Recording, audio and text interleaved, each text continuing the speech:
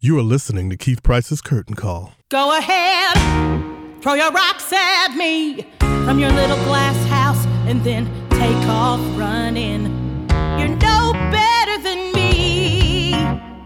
We both made mistakes, haven't we? I won't undo what I'm doing to sit in judgment of what makes us human. I don't claim to be proud, but my head won't be hung in shame. I didn't plan it, but the light turned red and I ran it. Yes. I'm still standing. Here for Keith It's not what I wanted, but now that it's right here. We're living, we're laughing, we're jumping, we're dancing. You might hear that little tune there comes from Waitress there. My girl Kiala Settle just blowing it out of the water in that show. And it's very fabulous, and the reason why I use that is because my next guest is celebrated, award-winning choreographer. Soon I'm going to ask later on how soon it's going to be before you're choreographer director, but we'll talk about that in a minute, ladies and gentlemen. The one, the only, LORIN LOTARRO is here with me, darling. How are you doing, Miss LORIN? I'm good. Thanks for All right. So right now, Miss LORIN is in the middle of...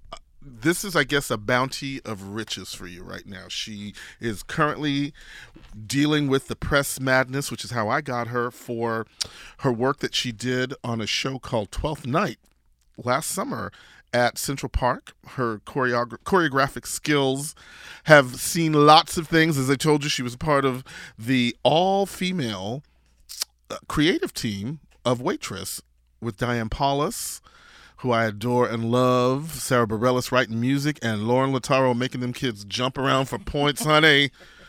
She's not playing. You know how I love me these choreographers. And she's also nominated for a 2019 Cheetah Rivera Award as well for the same work. So I get to kind of get double duty in beforehand. You know, so LORIN, how is it that a young girl who started off in the chorus... How does she go on to become one of the hot choreographers working on the Broadway as we speak right now? Because, honey, she's not only doing this, she's got, 12th Night is in the past. Waitress is currently happening now, and I understand, I don't know, can we talk about Almost Famous? I think we can, yeah. Yes, she is also working on the stage adaptation of the film Almost Famous. So you're busy. I'm busy, yeah. So tell me, Miss LORIN, it's like were you always the dancing, jumping around actress child? Always. Up? Is that how it all started? Pre-verbal. I think pre-verbal. Yeah. I love it. So you're native to this area? Yeah, I grew up in New Jersey. Okay. And trained in the city. And then so at this point, dance and music and theater was like right across the water? Yeah. And that's what pulled you in? I think so. I mean... and I always felt like a misfit, so I think that's what we all of us misfits sort of jump into the pond across the way and get into musical theater. To find a way. So who was it, like, Carmen de la Flaca's first tap class that you took and then you knew it was going to happen? It was the Dance Theater of Fairfield, New Jersey. Yes. And then and Buddy DeGuglielmo was one of my teachers who was one of Fosse's dancers from Dancin' and other things. Oh, so wow. I danced, Fosse. So by the time I was in, I think it was 9th grade, Ann Ranking said to me, "Who was your teacher? You dance like you're 40." I just had this. I grew up with the real Fosse style and technique being taught to me, so I was very, very lucky. Wow. And then, of course, you've parlayed that into what has been a fabulous career so far for you, don't you think? Thanks. At least for the outside person like me and anybody else that follows your work as a choreographer. I love it. I'm so happy. So I just love working. You just love working. And, I mean, you stay working. Yeah. That's the thing about you. So what has this journey been like for you? Because girl from New Jersey... You studied theater? Did you start off studying in school? Yeah, I studied, like the rest of us. I went to these dance classes 5 days a week, singing lessons, acting lessons. And then I hopped a bus. I skipped school when I was a junior in high school, and I auditioned for Juilliard. And I got in. And then I had to tell my parents that I got in. But they were actually pretty cool about it. Well, I mean, how brazen. Yeah. I mean, but clearly it was your destiny because... even if you didn't know what you were doing, something was guiding you. Something was guiding me. I wrote the application with a pencil on the bus on the way in, and I got really lucky. I got in. I don't know how to this day, but it happened. That's so Juilliard trained. Yeah, so it changed my life. I mean, it did. It changed my life. You know what I mean? And this is before. I mean, this is really before YouTube had like everything on it. So. Right. You all of a sudden you're going on a field trip to see Pina Bausch at BAM as a freshman at Juilliard. We had never seen anything like that before. Like this was mind-blowing stuff back then because you couldn't just Google Pina Bausch and it pop up, So. But I mean, when you're talking about going to a place like Juilliard, you're right in the middle of everything. Oh yeah, you're in the middle of everything. Yeah. Wow. So you studied dance at Juilliard? Yeah. At 16? No, I was graduating high school. I went from. You graduated from high school at 16, though.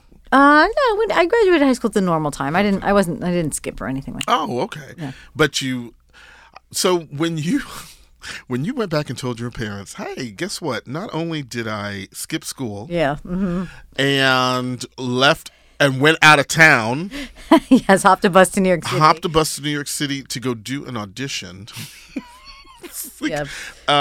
Luckily, did you know you had gotten in? No, I got a call back at that moment. But they were pretty great. They really were like, okay, well, let's see what happens. And then I got it. But even the callback was very, very hard to get because it was, thousands of kids, right? Wow. Yeah, that's cool. Amazing. LORIN LOTARRO. So so then you've moved into this realm. So when you got into your first show, what was your first show now? Swing. Yeah, 2000. So you were in that show was Laura Benanti in Yeah, that I was show? her understudy. And no, not Ann Hampton. Yeah, Calloway. Ann Hampton Calloway. Yeah, look at me. Thank God. I was like, wow, this is coming to me. It's and Andre DeShields. No, he was in the other show that was swing related, but it wasn't swing specific. Right. It was another show. So you're now in this show, and you are understudying. So you're understudying the role. When did you figure out you could sing? I was in a girl group in high school with Daphne Rubin Vega. Girl. Yeah, I know, it's crazy. LORIN LOTARRO, you just so clearly you were born for all of this. I didn't even know. I told you, pre-verbal. Yeah, when I was in high school, I also auditioned for without telling my parents. This is terrible.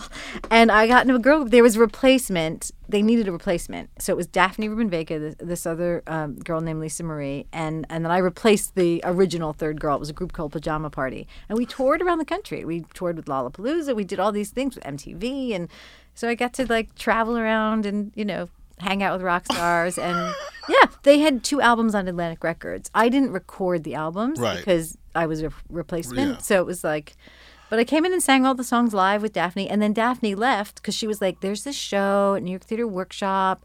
It's called Rent. And it's no money, but I really need an equity card. So I think I'm going to do it. Wow. Yeah, crazy. And her costumes, Mimi's costumes, a lot of those boots and those pants and stuff were our costumes for Pajama Party. So she put her own outfits together as Mimi. So, okay. I'm you know why I love how it all comes together because again, that's not where I saw you. You know what I'm saying? It's crazy, right? Clicking around and you. No, it's again, this is all you have to dig deep to find this stuff. See? It's before digital film really became prolific and ubiquitous. Wow. And then you just kind of just moved up the ranks. You understudied and. I understudied. I was on stage dancing. I always was on stage dancing most of the time and then understudying a lead, which was great. I was never going to be Sutton Foster, but I could do what needed to be done to cover it and keep the curtain up. And I sort of was clear about that. So there was no anxiety. I wasn't the crazy understudy who was like, when is it going to be my turn? It was sort of I like doing this. I'm lucky enough to be dancing because that's what I really want to be doing and getting to really spread my wings and try acting. But I never wanted to do that other thing. I don't know. That's fascinating. So that it seems very clear that you chose the path that you're on now, which is you are doing, it's Sutton Foster has to come to you. Oh, yeah. Do you know what I'm saying? I mean, sure. But I was always more creative in the sense of creation. I always wanted to look at the big picture. Even in high school, even at Juilliard, I was always choreographing things and moving 15 dancers around the space. It always excited me. And I think understudying was always sort of a means to an end in the sense that I always sort of look at things as a choreographer sort of from the point of view of the characters, and I learned that by understudying. Right? Yeah. So it's like, I really do love that, Lorin, because it is as if you are it's as if you are letting people know that it's okay to be just as good. But if your vision is something else, it's okay. Oh yeah. And you know what? I'll do the thing for her, whatever. I'll hold up, the numbers, but that's not my ultimate goal. No, it never was. I was at when I was at Juilliard with Sada Ramirez, and I remember Sada Ramirez saying to me, don't you want to Tony Award winning? Tony Award winning, I know. She was always a star. But she said to me when in college, I'll never forget this. She was like, "Don't you want to be a star?" As I'm like heading into dance companies. And I was like, no, it was never my dream. My dream was always to be part of like creating things and making things happen. So I guess that's why understudying for me was always great. But I do always tell everybody, say yes to everything, because you never know. A lot of people are like, no, I won't do that. No, I won't swing. I won't understudy. It's like, there's no way. So, when you're my waiter, you know what I mean? Like, so instead you're going to waitress until you get a next job. It's always odd to me. Interesting when you have the opportunity to still at least not only be in a show but get them weeks for equity. How you doing so you can keep your insurance? And as an artist, learn. Because at that point when you're the understudy, you do learn a lot. From everything and everyone. Yeah. And you always have to be ready. Does the edge of being? I remember, what was that film? I think it was called Standby, where there were a whole bunch of folks that were talking about the work of being a standby, and I never forget Katie Finnerton always saying, "It's just like you always have this voice that says it's true. It could be you. It's true. Tonight's the night." It's like, did that have any? Clearly didn't have any fear for you. Some in the beginning, yeah, but after you go on a couple times, then it's fine. Yeah. But in the beginning, it's really scary. It's like, oh my God, really scary. Please don't let the whole show collapse because I can't remember. Yeah. Wow. Totally. Wow. So, Miss Lorin, it's like, tell me about the work that you're doing now. Like, the thing that I like about your work is that it's always, it goes from small to large. And like with this show with 12th Night, one of the things that I remember vividly is that you were mixing, because it's with Shakespeare in the Park, and they have a very kind of wonderful connection to not only professional theater but also community theater. It's huge, yeah. And you have this huge cast, because that's what they usually do. These numbers were huge moments that you had with all these casts. What is it like when you're working with folks that you can just throw out the dance names of the moves that they need to do and the counts that they need to do, versus the folks that you really have to spend a little bit more time with? How hard is that to try to balance between the two? It's fine. It doesn't matter to me. Because I would be in the second group, just so you know. there's such humanity in both things. I mean, yeah. It is pretty glorious to work with I just did Traviata at the Met with incredible dancers. I had a cast of like 20 beautiful, beautiful dancers, world-class dancers. And it's just, they can make magic happen. And fast, in an hour you can create tons of material. And at the same time, working with straight actors who have to move, and even especially the community ensemble who aren't trained, dancers, they have a right to be dancing. They have a right to be on stage telling stories. And it's my job to make sure that they look good and that the story is coming across the proscenium for everybody in the audience. And sometimes watching people tell stories can be very moving, sometimes more human than watching these glorious unicorn dancers telling stories. I mean, they're just different things, and they're both equally important and beautiful for me. So that's awesome. That's awesome, Miss Lorin. So again, like looking at your body of work that you have, it's like, I wonder for yourself, it's like, how are you picking those next projects? Like, are people now starting to just be like, Lauren, we need you for this. Lauren, we need you for that. Yeah, Now, my plate is really in like this year. I have 2 other projects. I don't think I can say them out loud yet, but 2 pre-Broadway shows, and they came to me, and I didn't have to audition. It was just sort of like it was great. how does a choreographer audition? Well, I auditioned for Waitress. I had to put 20 minutes of material together and like I came up with the concept, and then I had to sort of do a proof of concept for Diane and the producers. And I think there were other choreographers who also auditioned. So I had to work to get the job. And I've done that before, and I've lost jobs too that way. But now it feels like there's enough of my work out there that people are seeing at least some of what I do. Right. I think sometimes people miss the fact that I can do a big dance show. But yeah. But I mean, at this point now, no matter who it is that is actually looking you up, the one good thing is she already has a show currently running on Broadway. Well, that's good. I know. And it's still running. Pops the resume. Yeah, it's great. And Waitress is such a big hit, and it just was so well done. I think just the whole team was so smart. Now, did you work on the London cast as well? I did. I flew out to London a little bit. My associate set up a lot of it, and then I came out and tweaked and had fun with everybody. With Miss Marisha, who's one of my favorite. Isn't she amazing? Talk about a star. That is a star. She had to Josephine Baker us, basically, by going across the pond for people to discover, because once she got that moment in Dreamgirls, people were like, who is Marisha? I know. The rest of us were like, oh, we already knew who she was. Yeah, she's a star. She's fantastic. That's awesome. That's awesome. So you get to do your work, Now I can say that she's currently 2 shows, one in the West End, one on Broadway. Yeah, good. Puff, puff. It's fun. So that certainly makes the opportunities come to you a little bit faster than many. It feels really good. That's awesome. That is awesome. And now you're currently working on Almost Famous. Almost Famous. Yep. I'm doing Like Water for Chocolate with Michael Mayer this summer. I'm directing a show at the West Side Theater starting next month. So here comes that next question I was going to say, because one of the things that I have come to understand, especially with the choreographers, is that there seems to be that next phase of being not only a choreographer but also the director. It's like, Jerry Mitchell, Kathleen Marshall, Susan Stroman. Is that definitely the ultimate path for you? I think sometimes I really like directing, and I think for certain shows I have the skill set to do it. Mm-hmm. I think for certain shows I truly believe in a 2-headed director and choreographer, because I think 2 heads have more ideas than one, and I think some shows just need that. So I like it both. I should say this. I enjoy very much working side by side with the director.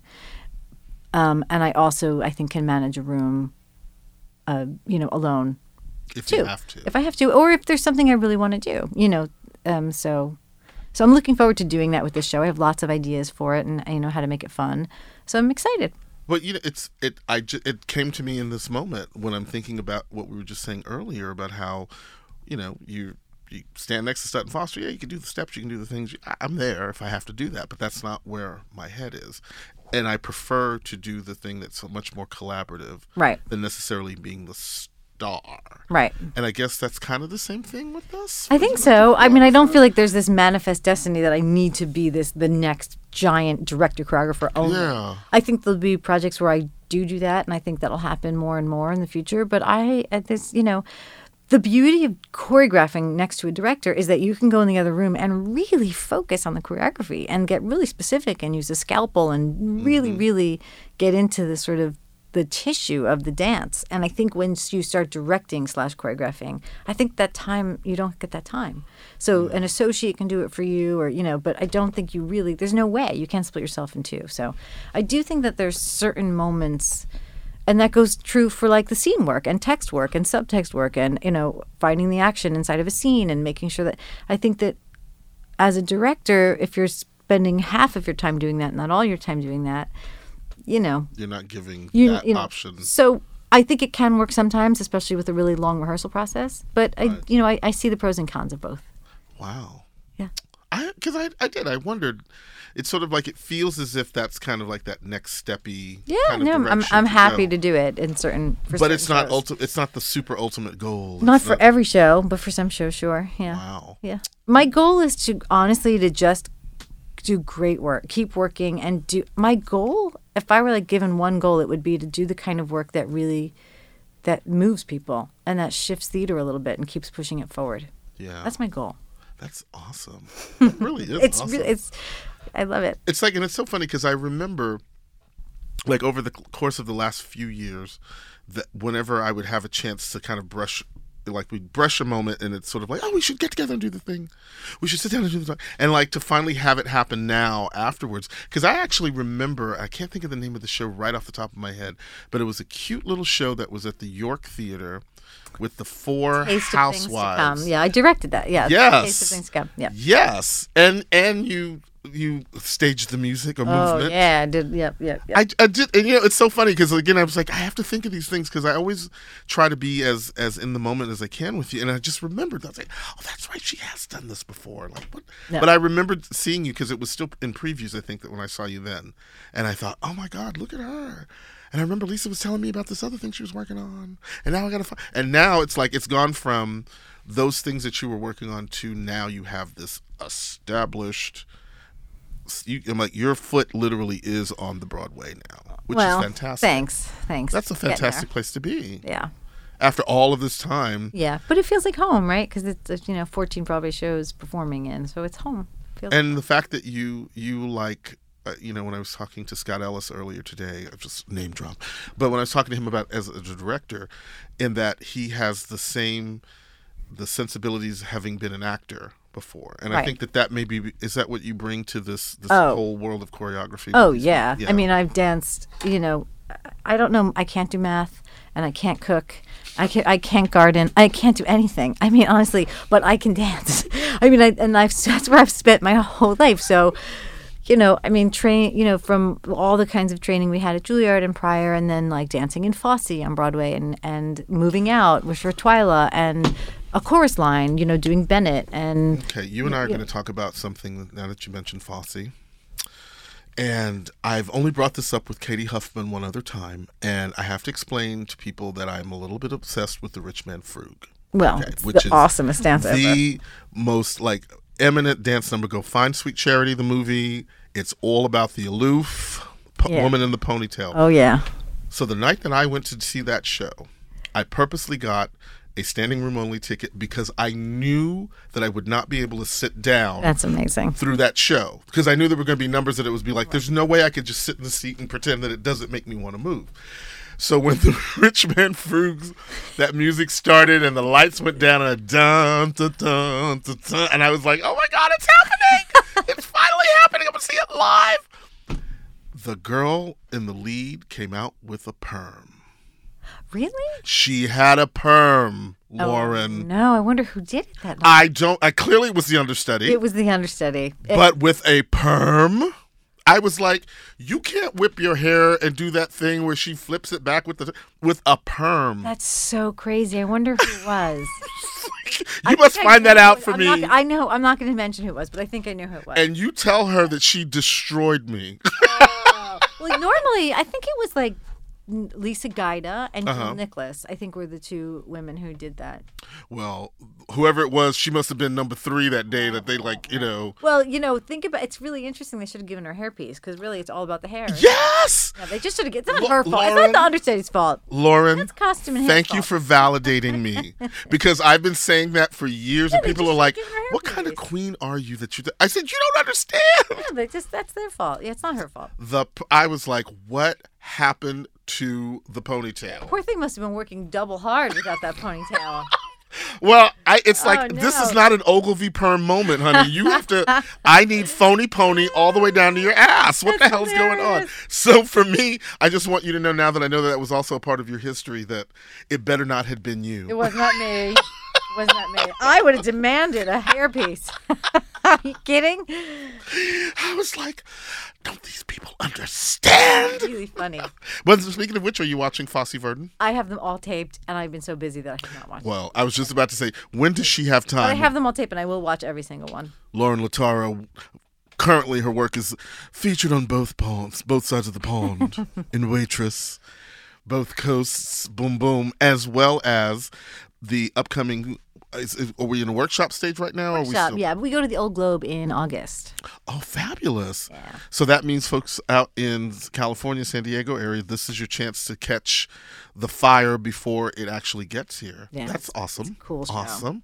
And again, you're doing operas, you're doing all kinds of different things that you're choreographing on a regular. When am I going to see the film choreography moments now? Oh, From Your Lips. I was asked to do a movie that I couldn't do, and it's a real bummer, but sooner or later. What movie, can you tell me? It came out. It was Mary Queen of Scots. Yeah. Stop with Saoirse Ronan and all of them people? Oh, yeah. Well, you know how the Brits ask things. You know, they're not like us. If an American would be like, you have to do this movie. It's going to be amazing. You have to cancel everything else and come to Scotland for 15 weeks. But, the Brits are like, so, I've got this little movie. It's just a little thing, and it just needs some dancing, and I'd love for you to do it. If you want to do it, it's yours. And, so you don't understand, like, the New Yorker gravity was like, of it. I didn't get it. And then you're like... And then she was like, well, there's like, there are some like famous actresses doing it, and it's like, Mary Queen of Scots, which I love the play, and it's going to be a beautiful thing, but it's a small thing, Oh my God, cut to like, I watched it coming home from London, ironically enough, in the airplane, and the whole time I'm like crying because I can't believe I passed up on this glorious experience, and the movie is stunning. If you haven't seen it, watch it. It's stunning. But it's missed that opportunity. Just lost in translation. Because the Brits just, they're just very, it doesn't affect them. Yes, calm you've got to stop everything you're doing. Yeah, that's right. Do it here. That's exactly right. We've got Saoirse Ronan. We're not messing around. Yeah, exactly. That would have been a whole different sell for you. Yeah, I would have said yes and canceled my other things and gone and done my first movie. Oh my God. But all right, so that means then I have that also to look forward to at some point from you as well. No, From Your Lips. Well, because you're doing everything else. Why is that not happening? Where's your sassy TV moments? I'm coming. Yes. Like now, that was that show. So You Think You Can Dance? Yes. Are you a big fan of that show? I am a big fan. They asked me to do something. I can't. Maybe something in the future will happen. Now we're in conversations again. Yeah. It becomes a real question of you can't be in rehearsals for a Broadway show and do those things. It's very difficult because it's hard. So I would like to do at least 1 or 2 episodes though. I have some ideas for dances. Miss LORIN. See, she's got a new personal cheerleader, so I'm going to be. Hey, I was like a side cheerleader. You didn't know, but now you know that I'm Thanks. I'm just a really big fan of watching folks get to do their art and get to have success and also get to have the kind of recognition that allows you to continue to do more stuff. Thank you. So congratulations to you, not only for the Drama Desk, but also the Cheetah Rivera Awards. Thank you. Which I will be seeing you on both red carpet evenings. It'll be fun. So you give me a hair toss. But at the same time, you guys, you can see, if you're coming to New York City, this is an opportunity to see LORIN's work on the Broadway stage in the show Waitress, which everybody still loves. If you're going over to London too, how you doing? You can catch her work over on the other side of the pond as well, which is fabulous. And again, hopefully there'll be TV and movie moments that we'll be able to talk about too as well, in addition to everything else that she's doing. And look for Almost Famous in August, right? Yeah. At the Old Globe Theater. So you better get it, Miss Thing. All right? And we are going to be back.